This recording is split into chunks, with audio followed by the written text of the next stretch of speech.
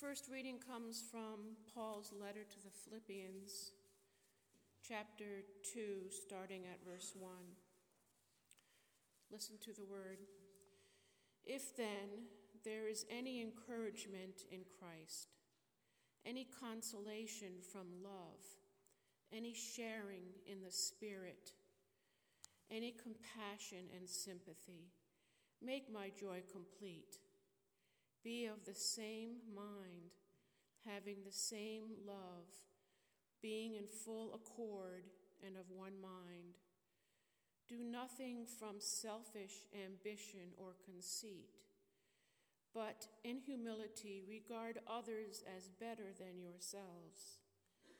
Let each of you look not to your own interests, but to the interests of others. Let the same mind be in you that was in Christ Jesus, who, though he was in the form of God, did not regard equality with God as something to be exploited, but emptied himself, taking the form of a slave, being born in human likeness.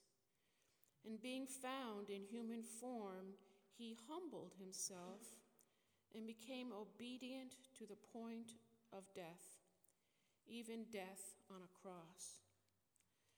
Therefore, God also highly exalted him and gave him the name that is above every name, so that at the name of Jesus every knee should bend in heaven and on earth and under the earth, and every tongue should confess that Jesus Christ is Lord, to the glory of God the Father. This is the word of the Lord. Thanks be to God.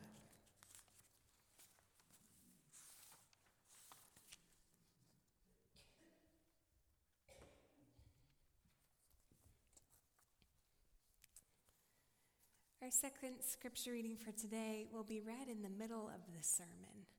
There's a little bit of explaining I want to do before we hear this word today. So let's pray together. God, oh God, your words speak life to us. So as we wrestle today with your word, as we hear the hard parts and also the good pieces, may we hear a word of life that calls us to live as you live and love as you love. Amen.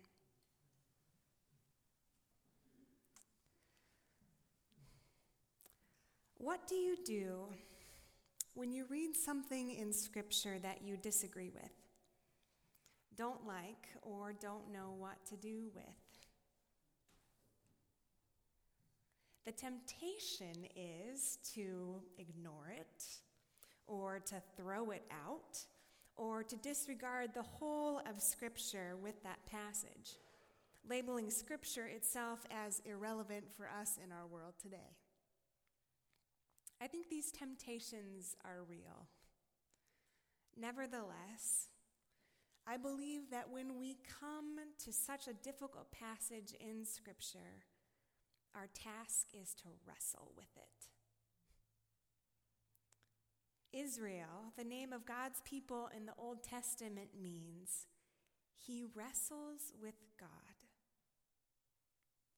Therefore, we, as God's people, are marked, named, and called to wrestle with God. And God will not abandon us or let us go in the struggle. This sermon will be, in part, a case study to the question, what do you do when you read something in Scripture that you disagree with, don't like, or don't know what to do with?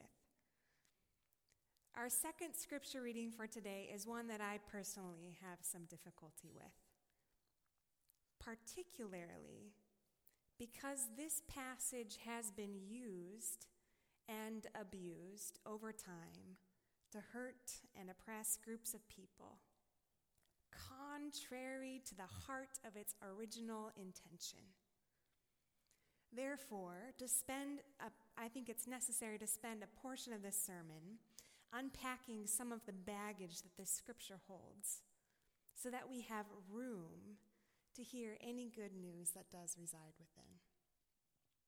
And to start, I think it will be helpful to give you a little historical, sociological context to the passage. How many of you have heard the phrase household codes? I am not surprised. Oh, wait, was there a hand? I think I saw a couple hands. I'm very impressed. So the letter to the Ephesians was written in a time and a context where Greco-Roman society was the ruling power in the world. And within this society existed household codes. These codes originated in the writing of Aristotle and eventually became a societal standard. And their purpose was to preserve the order of society through the order of the family system, specifically the hierarchy and patriarchy of the family system. Now, the household codes had three movements. Wives, obey your husbands. Children, obey your fathers. And slaves, obey your masters. Great, huh? Our passage today in Ephesians mirrors these Greco-Roman household codes. It quotes them, but it adds to them. Ephesians does say, wives, submit to your husbands, but it also adds, husbands, love your wives. It says, children, obey your fathers, but it adds, fathers, do not provoke your children. It has, slaves, obey your masters, but it adds, masters, treat your slaves as if you were serving the Lord. At the time of Paul, these additions to the traditional Greco-Roman household codes would have been radically progressive. However, the radical nature of these additions to the household codes are unfortunately easily lost on us who live in a different society and context than Paul. We hear, wives submit and slave, and our minds shut off, and I don't blame us. However, at the time, there were no other household codes in Greco-Roman society that gave the, quote, heads of households commands to love, respect, and to care for their house. Paul in this passage seems to be making a commentary on his society. He is saying, you may have heard society say, live in this way. However, as Christians, we are called to a higher standard. We are called to love, respect, and mutually care for one another. In his commentary on the household codes, Paul also draws upon the example of Christ, who, quote, loved the church and gave himself up for her. Paul seems to be saying, in all your relationships, live as imitators of Christ in this way. This passage to the Ephesians is a commentary on society, a way in which Christians are trying to figure out how to live in their culture and time. And I think even though it's different than our culture and time today, there's still good news buried within, although we can't just place it as a mirror right onto our society today. So bearing this in mind, I would like to read you today's scripture reading. Hear this word of the Lord from the book of Ephesians, chapter 5.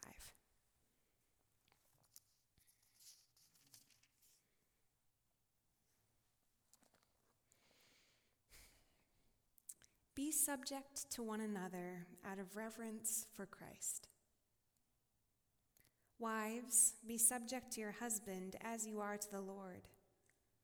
For the husband is the head of the wife, just as Christ is the head of the church, the body of which he is the Savior. Just as the church is subject to Christ, so also wives ought to be in everything to their husbands. Husbands, love your wives, just as Christ loved the church and gave himself up for her, in order to make her holy by cleansing her with the washing of water by the word, so as to present the church to himself in splendor, without a spot or wrinkle of anything of the kind. Yes, so that she may be holy and without blemish. In the same way, husbands should love their wives as they do their own bodies. He who loves his wife loves himself. For no one ever hates his own body, but he nourishes it and tenderly cares for it, just as Christ does for the church, because we are members of his body. For this reason, a man will leave his father and mother and be joined to his wife, and the two will become one flesh. This is a great mystery, and I am applying it to Christ and the church. Each of you, however, should love his wife as himself, and a wife should respect her husband. Children, obey your parents in the Lord, for this is right. Honor your father and mother. This is the first commandment with a promise, so that it may be well with you and you may live long on the earth. And fathers, do not provoke your children to anger, but bring them up in the discipline and instruction of the Lord. Slaves, obey your earthly master with fear and trembling, in singleness of heart as you obey Christ, not only while being watched and in order to please them, but as slaves of Christ, doing the will of God from the heart. Render service with enthusiasm as to the Lord and not to men and women, knowing that whatever good we do, we will receive the same again from the Lord, whether we are slaves or free. And masters, do the same for them. Stop threatening them, for you know that both of you have the same master in heaven, and with him there is no partiality. This is the word of the Lord. I'd like to take this moment to thank Pastor Garrett for giving me this really fun text to preach on today for all of you. Thanks, Pastor. Thanks. So I mentioned to you that this passage of Scripture has a lot of baggage that needs to be unpacked. And to be honest, we could be here all day talking about how this passage has been used and abused over time. And to be honest, that actually might be a really faithful way to use our time today, to name, lament, and apologize for the way that Christians have used this text as a weapon to oppress others. Scripture should never be used as a weapon. It is a living word that sets us free. Therefore, instead of completely dwelling in the baggage of this text, I want to try to look for any good news that might be buried within. And when looking for good news, I always turn to Christ. Ephesians 5 verse 25 says this: Christ loved the church and gave himself up for her. I want to just stop there for a moment. Christ loved the church and gave himself up for her. If there is any good news in this wrestling passage of Scripture, it's this. Dear friends, this statement is the cornerstone of our faith. And sometimes I've moved by it so fast, I don't allow it to sink in. Christ loved the church and gave himself up for her. What good news it is to us that the God of the universe, Jesus Christ, would come down to earth, live and teach among us humans, die on the cross for us, that we might know God's love and have eternal life. Sometimes it's hard for me to believe that God even notices us. And here we are reminded that God not only notices us, but loves us and cares for us so much that God would give up his life for us. When I think of self-giving love, I don't know of any greater example than Christ. Philippians 2 tells us the same thing. It says, "Let the same mind be in you, all of you Christians, that was in Christ Jesus, who, though he was in the very form of God, did not regard equality with God as something to be exploited, but emptied himself, taking the form of a slave, being born in human likeness.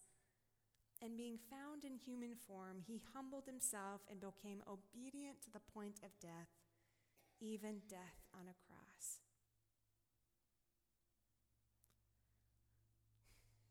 If there was a trajectory of the life of Christ, it would be downward. Jesus, who is God, had all the power to stay above us, and instead Jesus became human, lived among us, loved us, died for us, and then rose again. Philippians says that he emptied himself. Jesus moved downward to come to our level, to meet us, connect with us. Eugene Peterson says that in Jesus, God moved into our neighborhood. This downward movement of Christ is so contrary to how figures in power show up in the world today. Instead of moving downward, everyone is trying to move upward to get the next promotion or power move. Instead of being concerned with the welfare of others, politicians often seek their own agenda at the cost of the people. So this downward, connecting movement of Christ is radically subversive and countercultural. The whole passage is pointing to Christ as the example of how we are to live in relationship with one another as Christians. Last Sunday, we talked about living as imitators of Christ.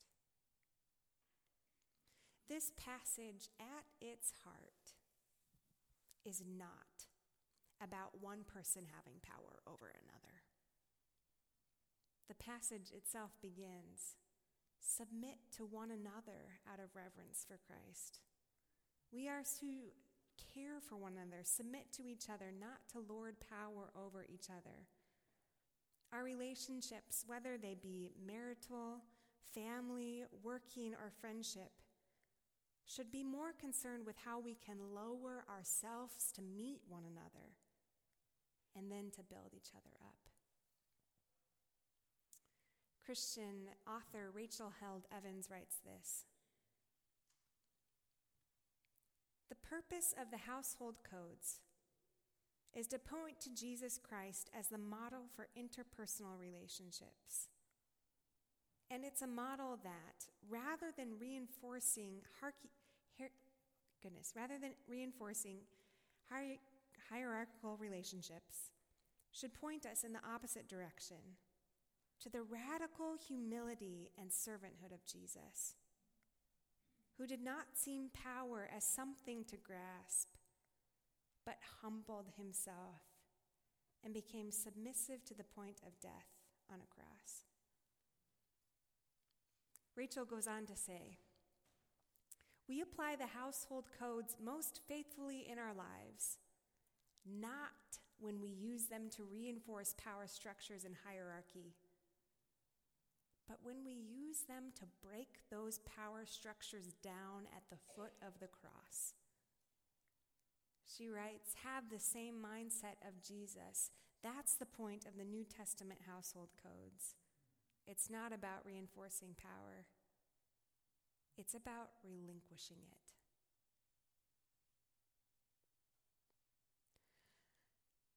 I'd like to tell you the story of a man who lived this way. His name is Henry Nouwen. He was a Catholic priest, a teacher, and a beloved writer. He's one of my favorite authors. In his lifetime, Henry became very well known for his writing and his teaching at Yale. And after 10 years there, his life took a very different turn. He writes, "When I was asked to come to Yale, my bishop said that I could go for a few years. I stayed 10. Meanwhile, I became an associate professor, then a tenured full professor. I was doing well on the level of my ambitions, and I am ambitious in a certain sense. But I began to question whether I was really doing God's will. Was I being obedient? Was I the priest that I wanted to be? Was I really looking for God and not for my own success and career? I prayed, 'God, you know what I should do. Let me know and I will follow you. But you have to be very clear about it.' During my time at Yale, my life wasn't spiritually deep. I wasn't praying much. I was lonely and needy, and I didn't have inner peace." At this time in Henry's life, he had everything that he thought he needed: power in the academic sphere, the ability to work with youths around him and to teach them. But he realized something in his life was missing. Henry then moved to be the priest at L'Arc, an intentional community of people with different abilities. Living with people with different intellectual abilities than his own, he learned that no one in his new community cared how many books he had written. All that they wanted was a hug, his time, his love. Henry emptied himself of his power, his ambition, even his title, to a community who didn't have the capacity to know him in any other way than friend. And in the act of emptying himself, he learned to love. And he was loved in return. When we empty ourselves of our power, ambition, need to be right, we have more room within ourselves to love. Sometimes we need to let go of something in order to make room for something else. We need to empty ourselves of our need for power so that we have room for love. The household codes are not about one person enforcing power over another. It's about mutual love that gives out of generosity just as Christ gave to us. I want you to take a moment to think about your relationships, whether they be marital or family or working or friendship. Where is one relationship that is just not working, or one situation that seems to be tense? In that situation, what are ways that you are grasping for power in your relationship? Where might you have room to empty yourself just a little so you have room to love?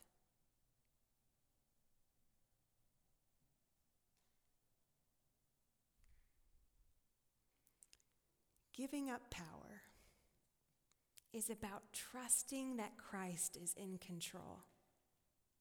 Christ is in control of the world, of the church, of our relationships, of us. Christ is the only head of any hierarchy anywhere. Mutual care and respect is the building blocks of Christian relationships. It is a way that we imitate Christ to one another and to the world. And the first step to understanding how to love one another with self-giving love is to first know and experience that love from Christ himself. As Christ lowered himself out of love, so are we to lower ourselves out of love. As Christ gave himself to those outside his world of power, so are we to give ourselves to those outside our world of power. As Christ loved us, so are we to love one another. So this day, this week, live in the knowledge of Christ's self-giving love for you. Maybe take some time this week to read the passage from Philippians 2 and go and live likewise, emptying yourself so that you can have room to love and receive love. I want to say one more thing before we close. I mentioned to you at the beginning of this sermon that this passage does carry a lot of baggage with it. It's true. And so if in reading or thinking about this text today, you want to come talk to me about it, please shoot me an email or come spend some time with me. I'd love to listen and share with you. In closing, I would like to read again to you this beautiful word from Philippians 2. If there is any encouragement in Christ, any consolation from love, any sharing in the Spirit, any compassion and sympathy, then make my joy complete. Be of the same mind, having the same love, being in full accord and of one mind. Do nothing from selfish ambition or conceit, but in humility regard others as better than yourselves. Let each of you look not to your own interests, but also to the interests of others. Let the same mind be in you that was in Christ Jesus, who, though he was in the form of God, did not regard equality with God as something to be exploited, but emptied himself, taking the form of a slave, being born in human likeness and being found in human form. He humbled himself and became obedient to the point of death, even death on a cross. So go, church, and live likewise. Amen. Let's pray. God, our God, we live in a world that uses power to abuse and to lord over one another. Help us, your church, to live a different way, that we love one another, not concerned with who has the most power or who can be in charge of one another, but asking each other, how can we love each other by emptying ourselves as Christ loved us? Give us courage, we pray. Amen. Our song of response